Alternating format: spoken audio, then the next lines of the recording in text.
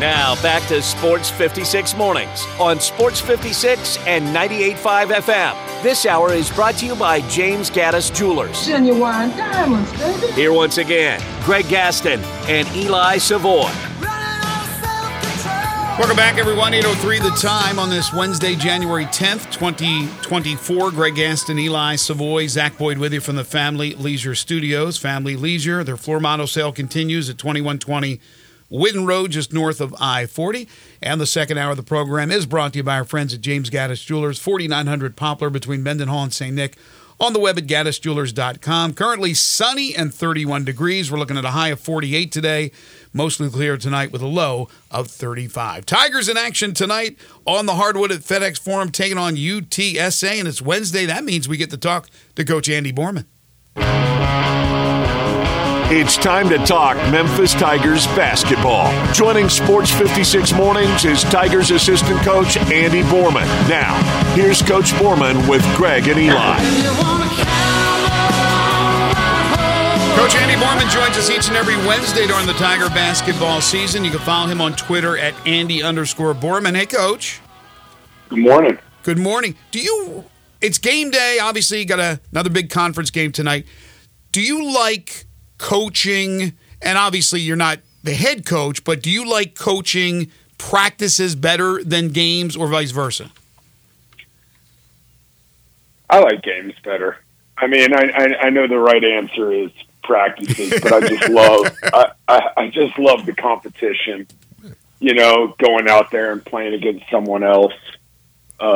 Maybe it's also this time of year, you know, because we've had a number of practices under our belt. So maybe the right answer in the beginning of the year is practices, but right now, I mean, love them both. Yeah, look, the reason I bring that up, it's about wins and losses. Well, no, man. yeah, but with coaches, they always talk about how they feel better about working with individuals and making those individuals better, and they love rolling out the ball for. I hear that all the time from coaches. That's why I asked that. But it's about getting the results of that work, right? Like the games are the test to see how you've done. Yeah, no, like I said, the right answer, the coaching professional answer is practice. My honest answer is the game. Exactly. I got you. All right. So 2 games, 2 last-second threes from Javon Quinterly, and you're 2-0 in the conference. Do you, by the way, still have your hair, or is it gray? I'm wearing my official Javon Quinterly fan club T-shirt right now. So, no, I have my hair thanks to him. And, you know, we just find a way to win. Yeah, I mean, that's the positive way to look at it, and that's really the only way you should be looking at it. You guys are, 13-2? You're 2-0 in the conference. You got is it 13-2 or 11-2? 13. 13-2, yeah. So you continue to find ways to win. But, man, by the skin, by the hair of your chinny chin chin, I think's the old saying, you're finding ways to win, but do you believe you guys play to the level of the competition? Or is it just teams are just fired up to play you? Both. You know, I mean, I think they're both equally true. And I think that's, you know, obviously we want teams to be fired up to play us. That means we're doing something special here. But at the same time, we do need to fix it. You know, I think it'd be foolish to say that, you know, we brought the same level of energy against some of the recent opponents that we did against Virginia and Clemson. Right. And I think that's human nature. But at the same time, it's got to be better. So in those situations now at the end of the game, when you are in these close games, is the idea you don't even have to talk about it. You just get into the huddle and say, we're going to get Quinterly the ball. He's going to go to the left wing and he's going to shoot a 3. I think, you know, having a chance to be in the huddle and see what Coach Hardaway drew up, I think what you see is the fact that these plays have multiple options and multiple reads, right? Because you don't know what that team's going to do coming out. You know, so seeing Coach Hardaway, you know, at Tulsa, you know, our end of game play, had multiple options that could go on either side of the floor. And it just happened that Nick, Javon gave it to Nick, and then Nick gave it right back to him for that dribble handoff three. And then the same thing at the end of the SMU game. We had a couple different options, and the way they played it turned into one of the options, which was a Quinterly ISO, where he's deadly on that left wing. Mm-hmm. But if they would have played it differently, there were other reads there. It seems like it really, to me, it feels like every time I watch at any level of basketball now, it could be high school, it could be college, it could be NBA, end of clock situations, end of game, end of quarter, whatever, end of half, usually last second situation, it seems like it always ends up in a guy taking a step back three. It's like that's the way, like all these plays, coaches draw up everything, but it always seems like that's what ends up happening is the guy takes like a step back jumper. Yeah, it does, and I think part of it is because, I remember Coach Hardaway saying it to our team last year, the other team cannot risk fouling you. Mm-hmm. Like, they can't. So you get a little bit of space, they will jump, and they'll go straight up and down, but you're going to get a clean look at the basket. And I think, these guys obviously practice the step-back jump shot, repeatedly because now when I was younger, that wasn't really something, you saw. But these guys, when they're younger, they see Dame Lillard and Steph Curry doing it every day, so they've been practicing it since they were teenagers. That's a good point. Yeah, that's a really good point. The step back jumper and the Euro step are moves that didn't exist like that long ago. It wasn't that long ago. They really didn't exist, and now that's all you see guys doing. But young players, they emulate what they see, right? And if that's the fashionable thing, no matter where basketball is played, if they see it, they'll want to repeat it and replicate it. Absolutely. I remember, this is going to age me, but when I was in college, the Euro step had kind of just started, and they were doing it in the NBA, and so we started doing it in college, and they'd call it travel every time. And it was so frustrating. Because the officials had no idea what you were doing. Officials are like, what the hell is this guy doing? That's not a travel. That's not a travel. But yeah, it's become part of the game. Okay, let's go back to the SMU game, not the game winner, but either the offensive possession that you guys had, either the one possession before or maybe the possession before that. I'm trying to remember. I know Jones shot a three that got blocked, and then Quinterly shot a quick three from the other side. That came after a timeout. So you guys have the timeout. You draw up something. Quinterly comes down, and fairly early in the shot clock takes a three from basically where your bench was, not the other side where he hit the three. Obviously, that could not have been the call. So, what was said in the huddle there, where it comes out and it was basically a quick three? I didn't understand that shot, and it could not have been the play call. Honestly, I'd have to go back and watch it to be specific on what Coach said. Because I'm drawing a little bit of a blank on that. Yeah, well, yeah, it was the last offensive possession you had before the game winner by Quinterly. And Quinterly took a three from the other side. But it was after a timeout. Like, you guys crossed half court, called the timeout, talked what you talked about in the huddle, came out, he took a quick three on the other side. I didn't understand. I go, that could not have been the play. And then you ended up obviously winning with Quinterly. No big deal, but that was what puzzled me. You're probably right. The one I'm that's in the front of my mind that maybe I'm getting confused about is the Quinterly missed three, where then we got the offensive rebound and gave it back to him in the same exact location. He had all day just to dial it up and knocked it down. But I'm drawing a blank on the play you're talking about. Okay. I apologize. No big deal. There's always a debate in end-of-game situations when teams are up by three. Do you foul? Do you not foul? What are the odds, the analytics? What do they tell you? Better chance to win, all that stuff. You guys seem pretty committed that you're up by three. You're going to foul in those situations. Is that just kind of like understood now amongst the players, because you don't always get a chance to get that timeout or whatever, that, hey, we're up by 3 in that situation. You get that opportunity, we're fouling. I think so. But I also think it's, where's the ball and what's the personnel on the other team and who do we have on the floor? Because I do remember earlier in the year, we were up 3 and we went into the huddle and Coach Hardaway's like, okay, we're going to foul and put him on the line. And there was just a little bit of indecision, just amongst the guys. And so Coach Hardaway's like, okay, absolutely not. Because you can't have a single person, because if you foul at the wrong time, they could get 3 shots. Yeah. And then, since then, practice, talking about it, film. And I think you've seen guys do a really, really good job of situationally fouling there. But I do agree with you. I think it's kind of like you either do it or you don't. And I think we've gotten better and more secure at it. Yeah, and you.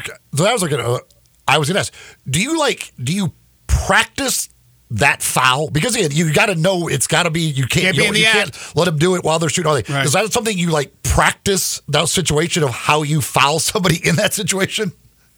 I mean, you can, but it's also more than anything.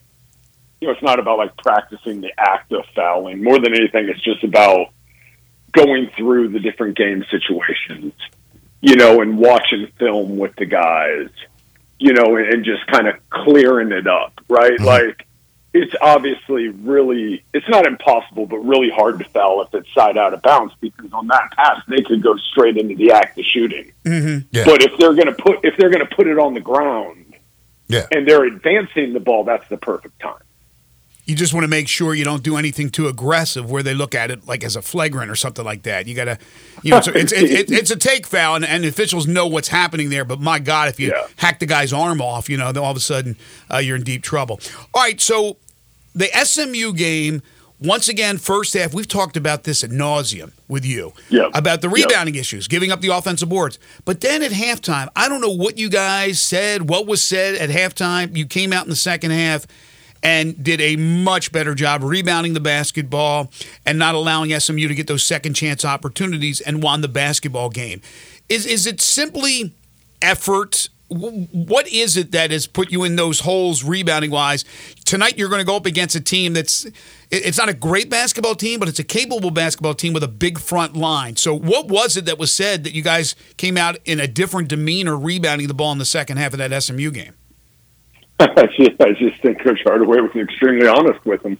And by the way, not that he wasn't honest before the game, right? Because before the game, he gave we always say we gave you the answers to the test. He gave them the answers to the test. We knew that they were going to come in and they were going to play, like Houston, and just turn it into a street fight. Mm-hmm.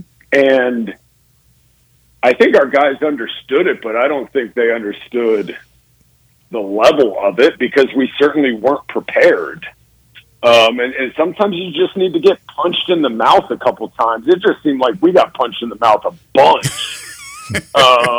And then eventually you're either going to get knocked out or you're going to get sick of getting punched in the mouth. Good point. And, and we got sick of it. And what we have to do, right, we've spoken about it, is we got to find a way as a group.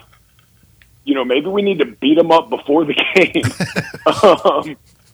but we need to find a way to bottle that second half and do it on both sides, right? Do it for 40 minutes instead of 20. What is the scouting report on UTSA? I mean, I think you guys said it in the beginning, right? I think first and foremost, we need to play to our standard, right? And not worry about their ranking or any of that stuff. And then I think the second thing is they're coming in and this is a Super Bowl game for them, and so I think first and foremost, be ready to play and be ready to fight. But like you said, I mean, they've got some dynamic guards that can score the ball, they've got pretty balanced scoring, and because it's not like they go to their bench and have nothing. They go to their bench and they have talent. Yeah, they got 6 guys who average 9 or more. Mm-hmm. Exactly. And so it's not one of those things where it's like, okay, here's the one guy we hone in on, which can be the case, but no, they got 6. We need to know that there are multiple people out there at all times that can hurt us. And then, like you said, they are big. They are big, but it's not just with us. It's not just the bigs that have, out-rebounded us. We've got guards from the other team going in there and getting 6, 7, 8, 9 of them. True. So we got to rebound as a unit. Well, you also, unfortunately, lose Caleb Mills. And Caleb went under the knife yesterday. And again, if he's listening by any chance, we wish him well. But that's arguably your best perimeter defender. That's a big loss for you guys. So in his absence, are there other guys going to be called upon that haven't played a lot, or is it just going to be that the guys that are in the rotation are going to get more minutes, like the Jalen Youngs of the world? I think you're looking at both. And I think, to be honest with you, our guys that have gotten a majority of the minutes need to play better so that our guys that haven't, you have a little more freedom to play them. Mm-hmm. You have a little more freedom to leave them out there. It's hard to do that when it's a one possession game. Right. But I think it's both, and I think our guys are ready. And I think the guys, that want more, I think they're excited for that opportunity, and they got to make the most of it. All right, tonight it's UTSA, and then you hit the road for Wichita, and it's going to be like minus 80 or something. I'm kidding, but it's going to be really cold, so I hope you got a really big, thick, heavy jacket, Andy. Hey, honestly, as long as we keep winning, I'll wear anything. He is Andy Borman, Memphis Tigers assistant basketball coach. You can catch him every Wednesday during the Tiger basketball season, talking with us here on Sports 56 Mornings. Follow him on Twitter at Andy_Borman. I'll see you tonight over at the arena. Thank you so much, Andy. Looking forward to it. Appreciate it. All right, from Tigers basketball, we turn our attention to college basketball in general, but specifically we'll talk a little bit about the Tigers and where does Jerry Palm in his latest bracketology have the Tigers seated in the NCAA tournament, which is still a ways away. Plus, we'll get Jerry's thoughts on the wrap-up of the college football season and Michigan's convincing win over Washington. That'll be coming up next. If you're not headed down to the Tigers game, you want to watch the game anytime, any Tigers or Grizzlies game on. Of course, the NFL playoffs coming up starting this weekend. All of that action is always on at East Coast Wings and Grill. You can watch the games on all the great TVs there while enjoying great food and great drinks and just great atmosphere with great people to hang out with and have a good time. East Coast Wings and Grill, located just off Highway 64 between Lowe's and Walmart on Kate Hyde Boulevard. Monday through Friday from 3:30 until 6:30. Well, that is happy hour with 2 for $1 on the draft beers, bucket specials, and much, much more. Mondays, they got their 75-cent boneless wings all day. Wednesdays, like today, kids 12 and under eat for just $1.99 from 3:30 until close. You can find it all at East Coast Wings and Grill. The wings, 60 different flavors to choose from. 7 different heat indexes as available as well.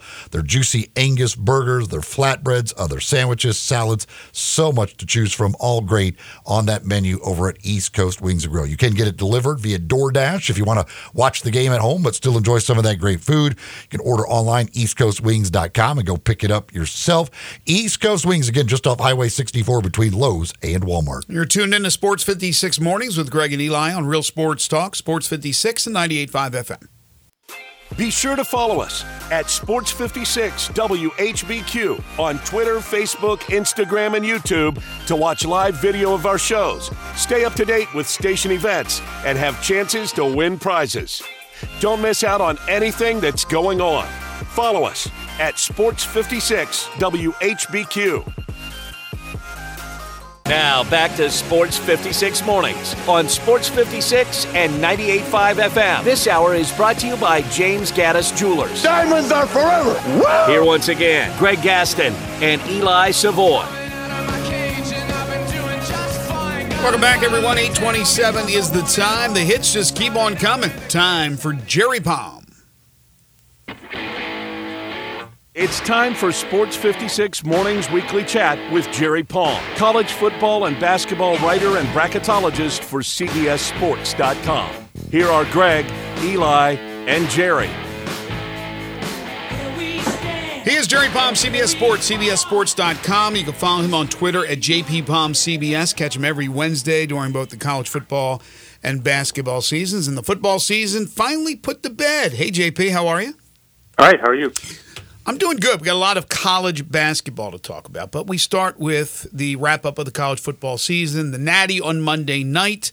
Being that I picked Washington, I was not happy with the result, but I was wary of, and everybody I think was, that Michigan front on their defense could dominate the Washington front, and that's a good Washington offensive line, and make it hell for Michael Penix Jr., and apparently that was a big part of it, plus Michigan's running game. And, you know, whether you like it or not, whether you feel they belonged, of course, Eli says that they shouldn't even been in the playoff. They're the national champions, and Michigan won convincingly. What were your thoughts of the Natty on Monday?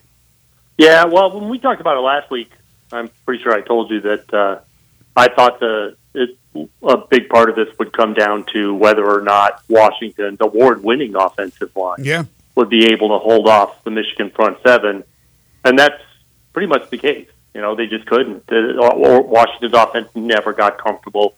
Penix took a lot of hits. It was just a tough day for the Washington offense, and it's down to the Michigan defense just playing, at the level that they played at all year. A lot of people kind of dismissed it because it was the Big Ten, and there's a lot of mediocre teams in the Big Ten, but they were the most efficient defense in the country pretty much all year, and they were really efficient again against Washington. And the Michigan offense also did well, but it was pretty hard.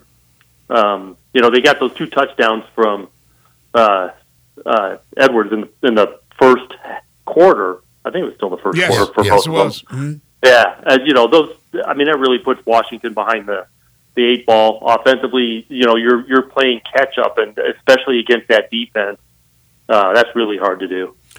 Yeah, it's hard to play catch up against that defense. It's hard to play catch up against that offense. I think Michigan gets the lead. They can just lean on their running game. Yep. They can lean on that offensive line. Their offensive line is incredible. And again, that's without their best offensive lineman. They won the Joe Moore Award last year, and a lot of those guys were back. So, now I didn't have Zinter, who was hurt, but that's a when you can run the ball like that and play defense like that, man, that's a great formula for success. Because I don't see it in J.J. McCarthy. I don't understand why he's ranked as where he is on some professional, the draft board stuff like that. I don't either. So if you could get in front of them and make him throw it, I don't think they can beat you. But if they get in front of you and they can just run it down your throats with that offensive line, they are really tough to beat. Are you talking about Penix? No, McCarthy. McCarthy. Oh, McCarthy. Yeah. He doesn't get a lot of love, I think, on the draft board. The NFL guys are looking for different things than he's rated number 6 quarterback. He's rated way too high. Yeah, he's getting too much. I don't see it. I just don't see. He's got a great arm, but it's not, to me, it's not accurate. I don't see it with him. Yeah. Like I said, NFL guys are looking at different stuff. Sure. College performance obviously is not nothing, but you'll see guys, get drafted on talent, thinking that they can, like Anthony Richardson was a mediocre Florida quarterback, but mediocre by SEC standards. And yet he's like the 5th pick in the draft. So now J.J. McCarthy is not that kind of a freakish athlete or anything, but he's a pretty successful quarterback, and there's a lot to be said for being a successful quarterback. So how impactful, especially going to a 12-team playoff where there's more spots, obviously, for teams to make it into the postseason? Like a Florida State, for example. Well, yeah, exactly. But I'm talking about and referring to the teams that are coming to your conference, the Big Ten, from the Pac-12. How impactful do you think it will be getting Oregon, Washington, USC, and UCLA? And how much of a difference maker will those 4 be in immediately in that conference? They are. I mean, those are at least 3 of them will be top half of the league team. It's now an 18-team league, but those are especially I think Washington, Oregon, USC could be positioned at times to compete for conference championships. So, the Big Ten for, a few years now at least has been, Michigan, Ohio State, Penn State, and a big gap to everyone else. And sometimes Wisconsin is in there too. But it's, that gap is filled. Washington, Oregon, USC at a minimum are going to fill that gap and make it harder on everybody else, in the big, the old Big Ten, the schools are welcoming them to compete at the top of the league. How many, on a yearly basis, what do you think the expectation is from the Big Ten of how many teams they'll put in the playoff? So there's going to be 5 conference champions. They haven't made that official yet, but it's going to be 5 plus 7, right? So of the 7 at-large teams, I am willing to bet that most years 6 of them will come from the SEC and the Big Ten. That's what I believe that as well. And it might be 7. Yeah. You might have a year where it's someone else, but I think 6 of those 7 are coming from the SEC and the Big Ten. I think both of those conferences will be they'll be disappointed if they don't get 4 teams in. Yeah, and they can't both. And they can't both get. They could both get 4 teams in, counting their champion. Yeah, they could both that's I think their thought. They go in thinking we should get 4 teams in every year. Well, it'll depend on how many.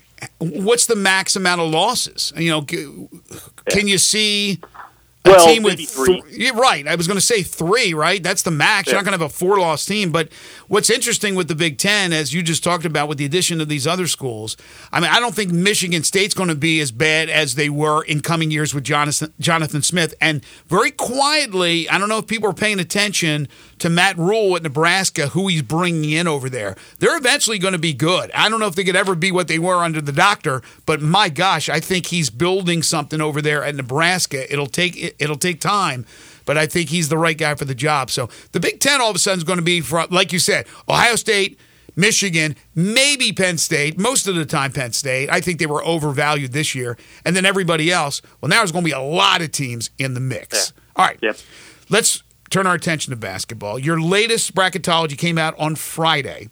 You had the University of Memphis as a 3 seed.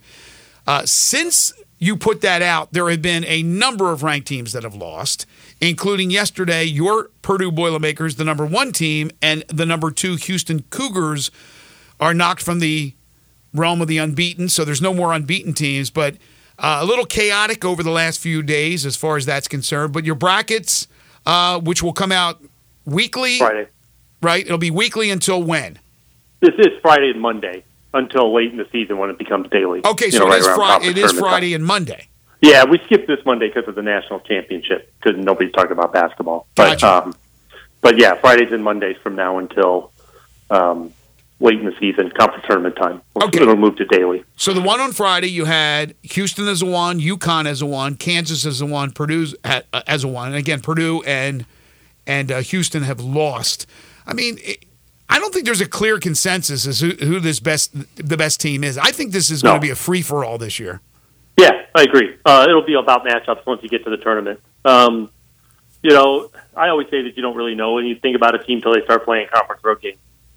And, Purdue's now 1-2 on the road, lost at Nebraska and Northwestern, where Purdue, as a Purdue fan, I know this, historically plays like crap in those buildings, even when they win. They lost last year to them as well. And it is funny because, Purdue plays, they have no trouble going to Indiana or Illinois or Michigan State and playing well. Pretty much, always win in those buildings, but you're competitive and you play well. And Nebraska and Northwestern, for some reason, Purdue just are the no-show in both of those places, even when they win. And in Houston, welcome to the Big 12. Your first road game is at Hilton at Iowa State, which is the second toughest place to play on the road in that league behind Kansas. And I'm, of course, excluding Houston because they won't play at Houston as a road team. So, and then, they get beat. Pretty competitive game, a game in the 50s, which makes sense because those are 2 of the best defensive teams in the country.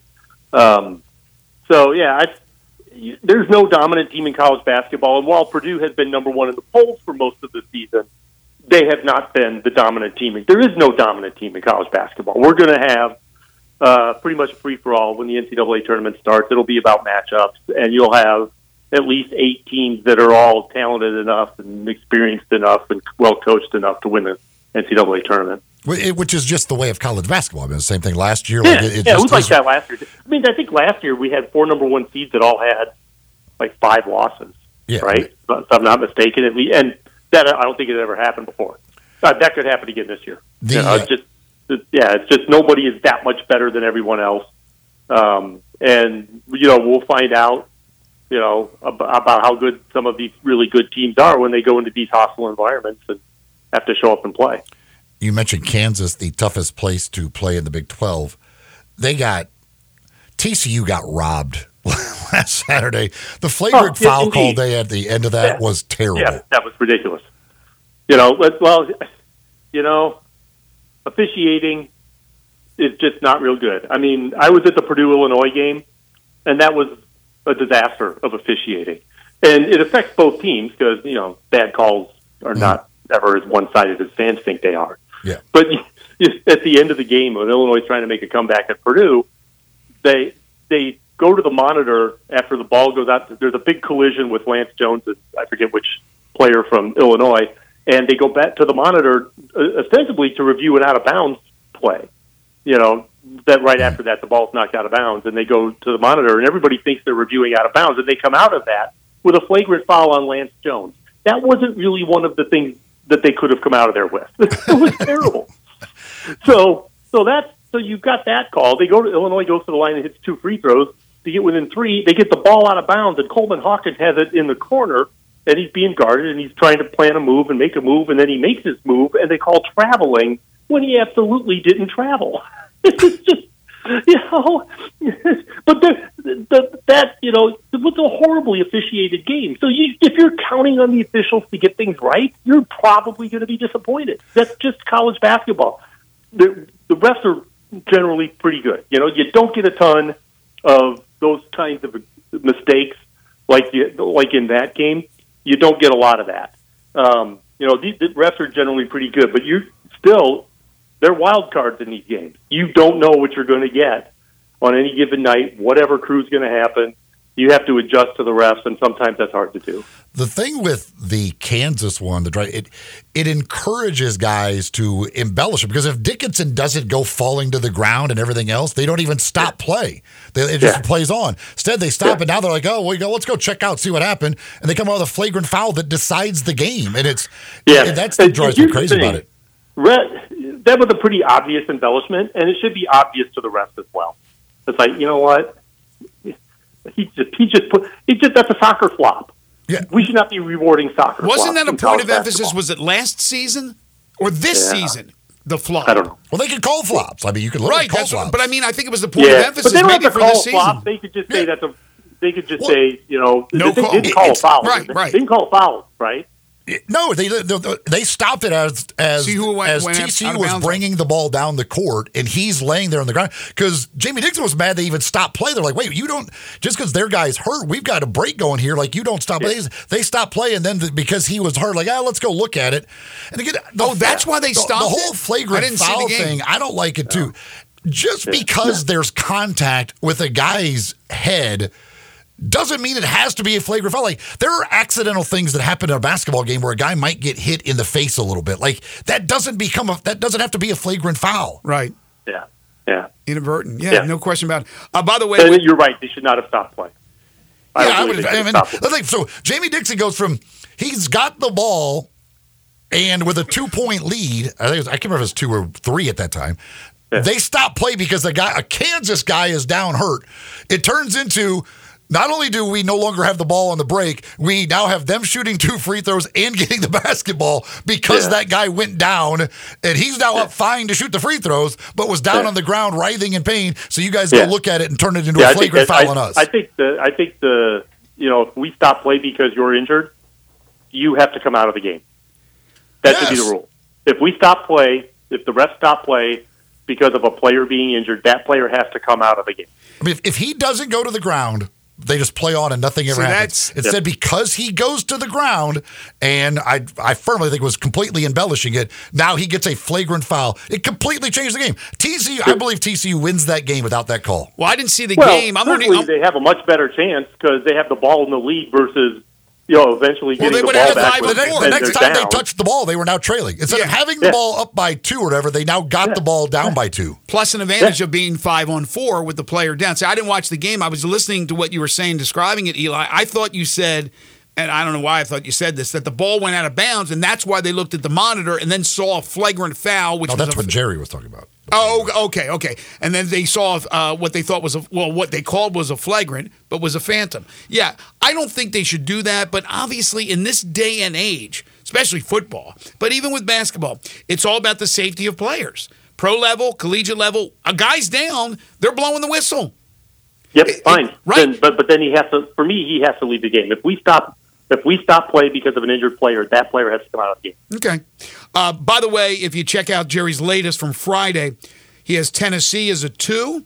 He's got Ole Miss as a 6, by the way, after they lost to Tennessee in their SEC opener. One team that's interesting, and again, this is so early in the ball game, but we're starting to already talk about the last 4 ins, the first 4 outs, and that kind of jazz. Seton Hall, right? There are 73 net on Friday when you put this together, and you had them first 4 out, and they were the 4th team out. They're 11-5. But, man, they are kicking some tail in the Big East. They're the only undefeated team remaining in the Big East. And they've got a couple of good wins at home. Yeah, they do. But they've struggled in non-conference play, and that's most of your resume right now. It still is non-conference play. Right. So you can make up a lot for it, though, in the Big East. Yeah. Well, and that's, Seton Hall, Northwestern, who just beat Michigan. They beat Purdue earlier, beat Michigan State on Sunday, and then now Nebraska gets a home win over Purdue. In fact, they've been really good on their home floor. So for these teams, eventually, let's see what you do away from home.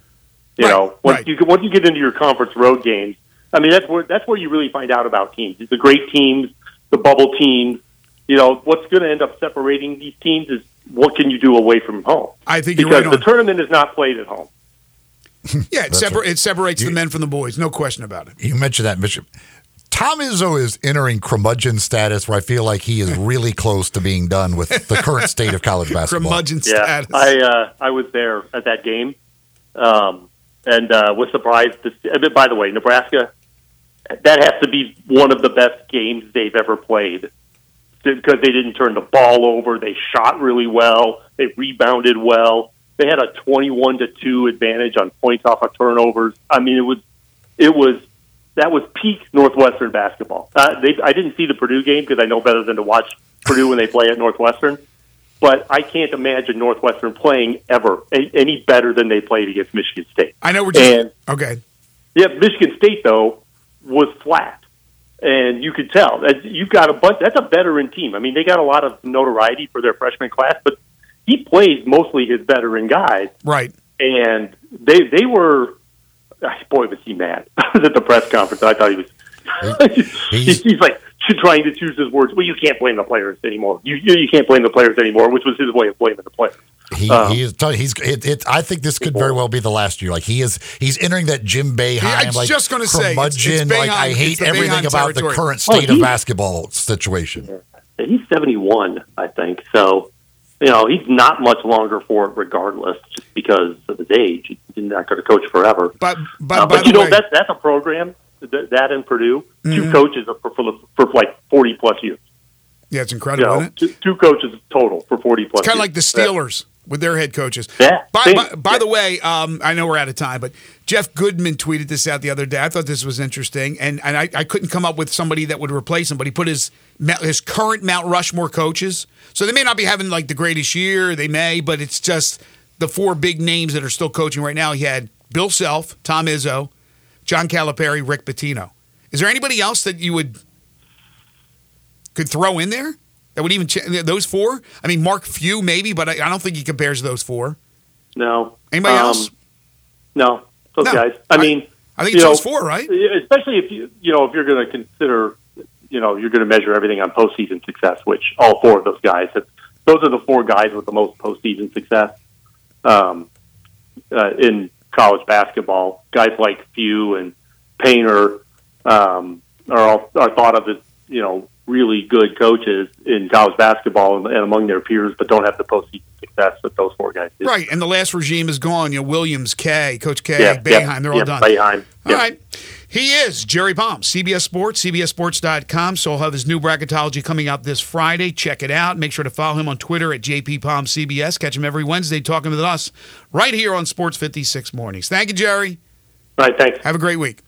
We will take a timeout, come back, and we will go back to the NBA from last night, but not the Grizzlies' win in Dallas, which was impressive. We will go back to a game between the Lakers and Toronto and tell you why that's significant. This is Sports 56 Mornings with Greg and Eli on Real Sports Talk, Sports 56 and 98.5 FM. We are Real Sports Talk. Sports 56 WHBQ.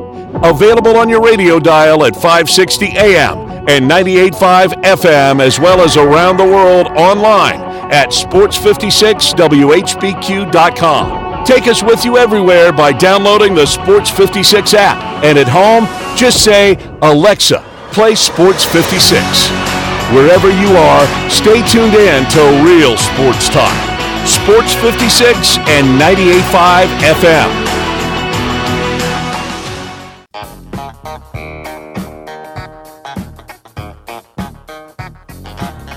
Now back to Sports 56 Mornings on Sports 56 and 98.5 FM. This hour is brought to you by James Gaddis Jewelers. Don't you just love it? Here once again, Greg Gaston and Eli Savoy. Tomorrow on the program, among our guests, Dane Bradshaw will join us, the former Tennessee Vol, White Station High School standout, who's been a SEC analyst, basketball analyst for years and years. We'll talk to him about the SEC season. Dane Bradshaw tomorrow at 8:25. So last night out in Los Angeles, the Lakers edged the Raptors 132-131. But the story was what happened afterwards, as Darko Rajakovic, the head coach of the Toronto Raptors, former Memphis Tigers lead assistant coach, went ballistic on the officials and about the officials, as the free throw discrepancy in the fourth quarter was 23-2 in favor of the Lakers. Lakers shot 23 free throws. The Raptors shot 2.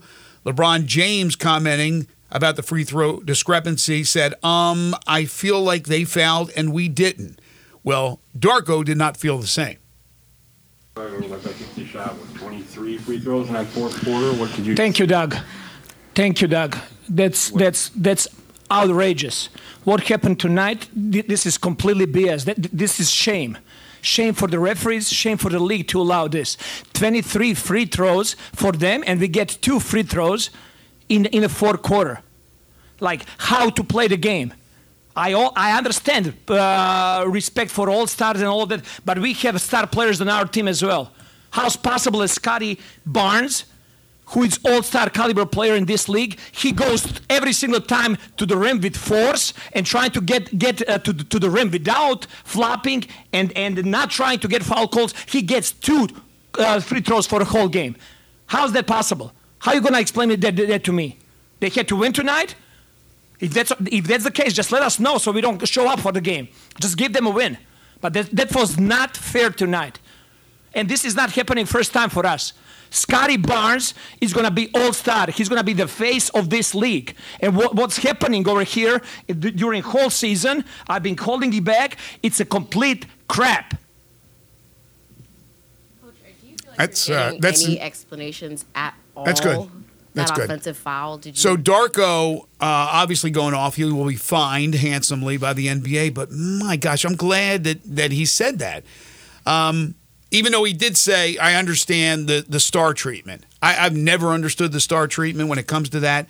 But he's basically saying, yeah, the officials gave the Lakers, because of who they are and who's on that team, the win. We're Toronto. We're in the shadows. We got a guy who should be getting the respect that doesn't get the respect. They gave them the win. And, of course, I mentioned LeBron's comments where this is exactly what he said. They fouled and we didn't. Come on. I didn't watch the game, so I really can't comment. I didn't watch the game at all. I will tell you this from an officiating perspective. There is nothing more annoying and nothing that makes fans sound dumber than when you say, they got 8 fouls. We got 8 fouls. They got 1. There are games. Here's a little news flash. There are games. There are games, a lot of them, where one team fouls a lot more than the other does. So the fouls aren't going to be even at all times. And when your whole thing of yelling at an official is we've got way more fouls than they do, you sound dumb. Stop doing it. Okay, that's a fan. This is the head coach of the Raptors. Do we not believe him? I didn't watch the game. I don't know. I have no idea. I mean, that's a big free throw discrepancy. Do I think Toronto probably got fouled more than that? I'm sure they probably did. I want to give the him NBA. the There's a benefit lot of of the doubt. contact on an NBA court. Sure. So I'm assuming they probably did get fouled more than they and should have deserved more than 2 free throws. I didn't watch a second of the game. I hear what you're saying about some fans. Yes, obviously they're going to be in the corner of their team, and when the foul discrepancy is that bad, they're going to complain. And sometimes there are games where, yes, you can understand the discrepancy. Sometimes it's because you're fouling late in the game to get the team on the free throw line, hoping they'll miss, try to slow down the game. I understand all that. But when a head coach goes off like he did, and I don't know him, even though he was here in Memphis. I never talked to him. I never interviewed him. But highly regarded, highly respected, seemed like very, very mild-mannered. I don't know, maybe he has a fuse.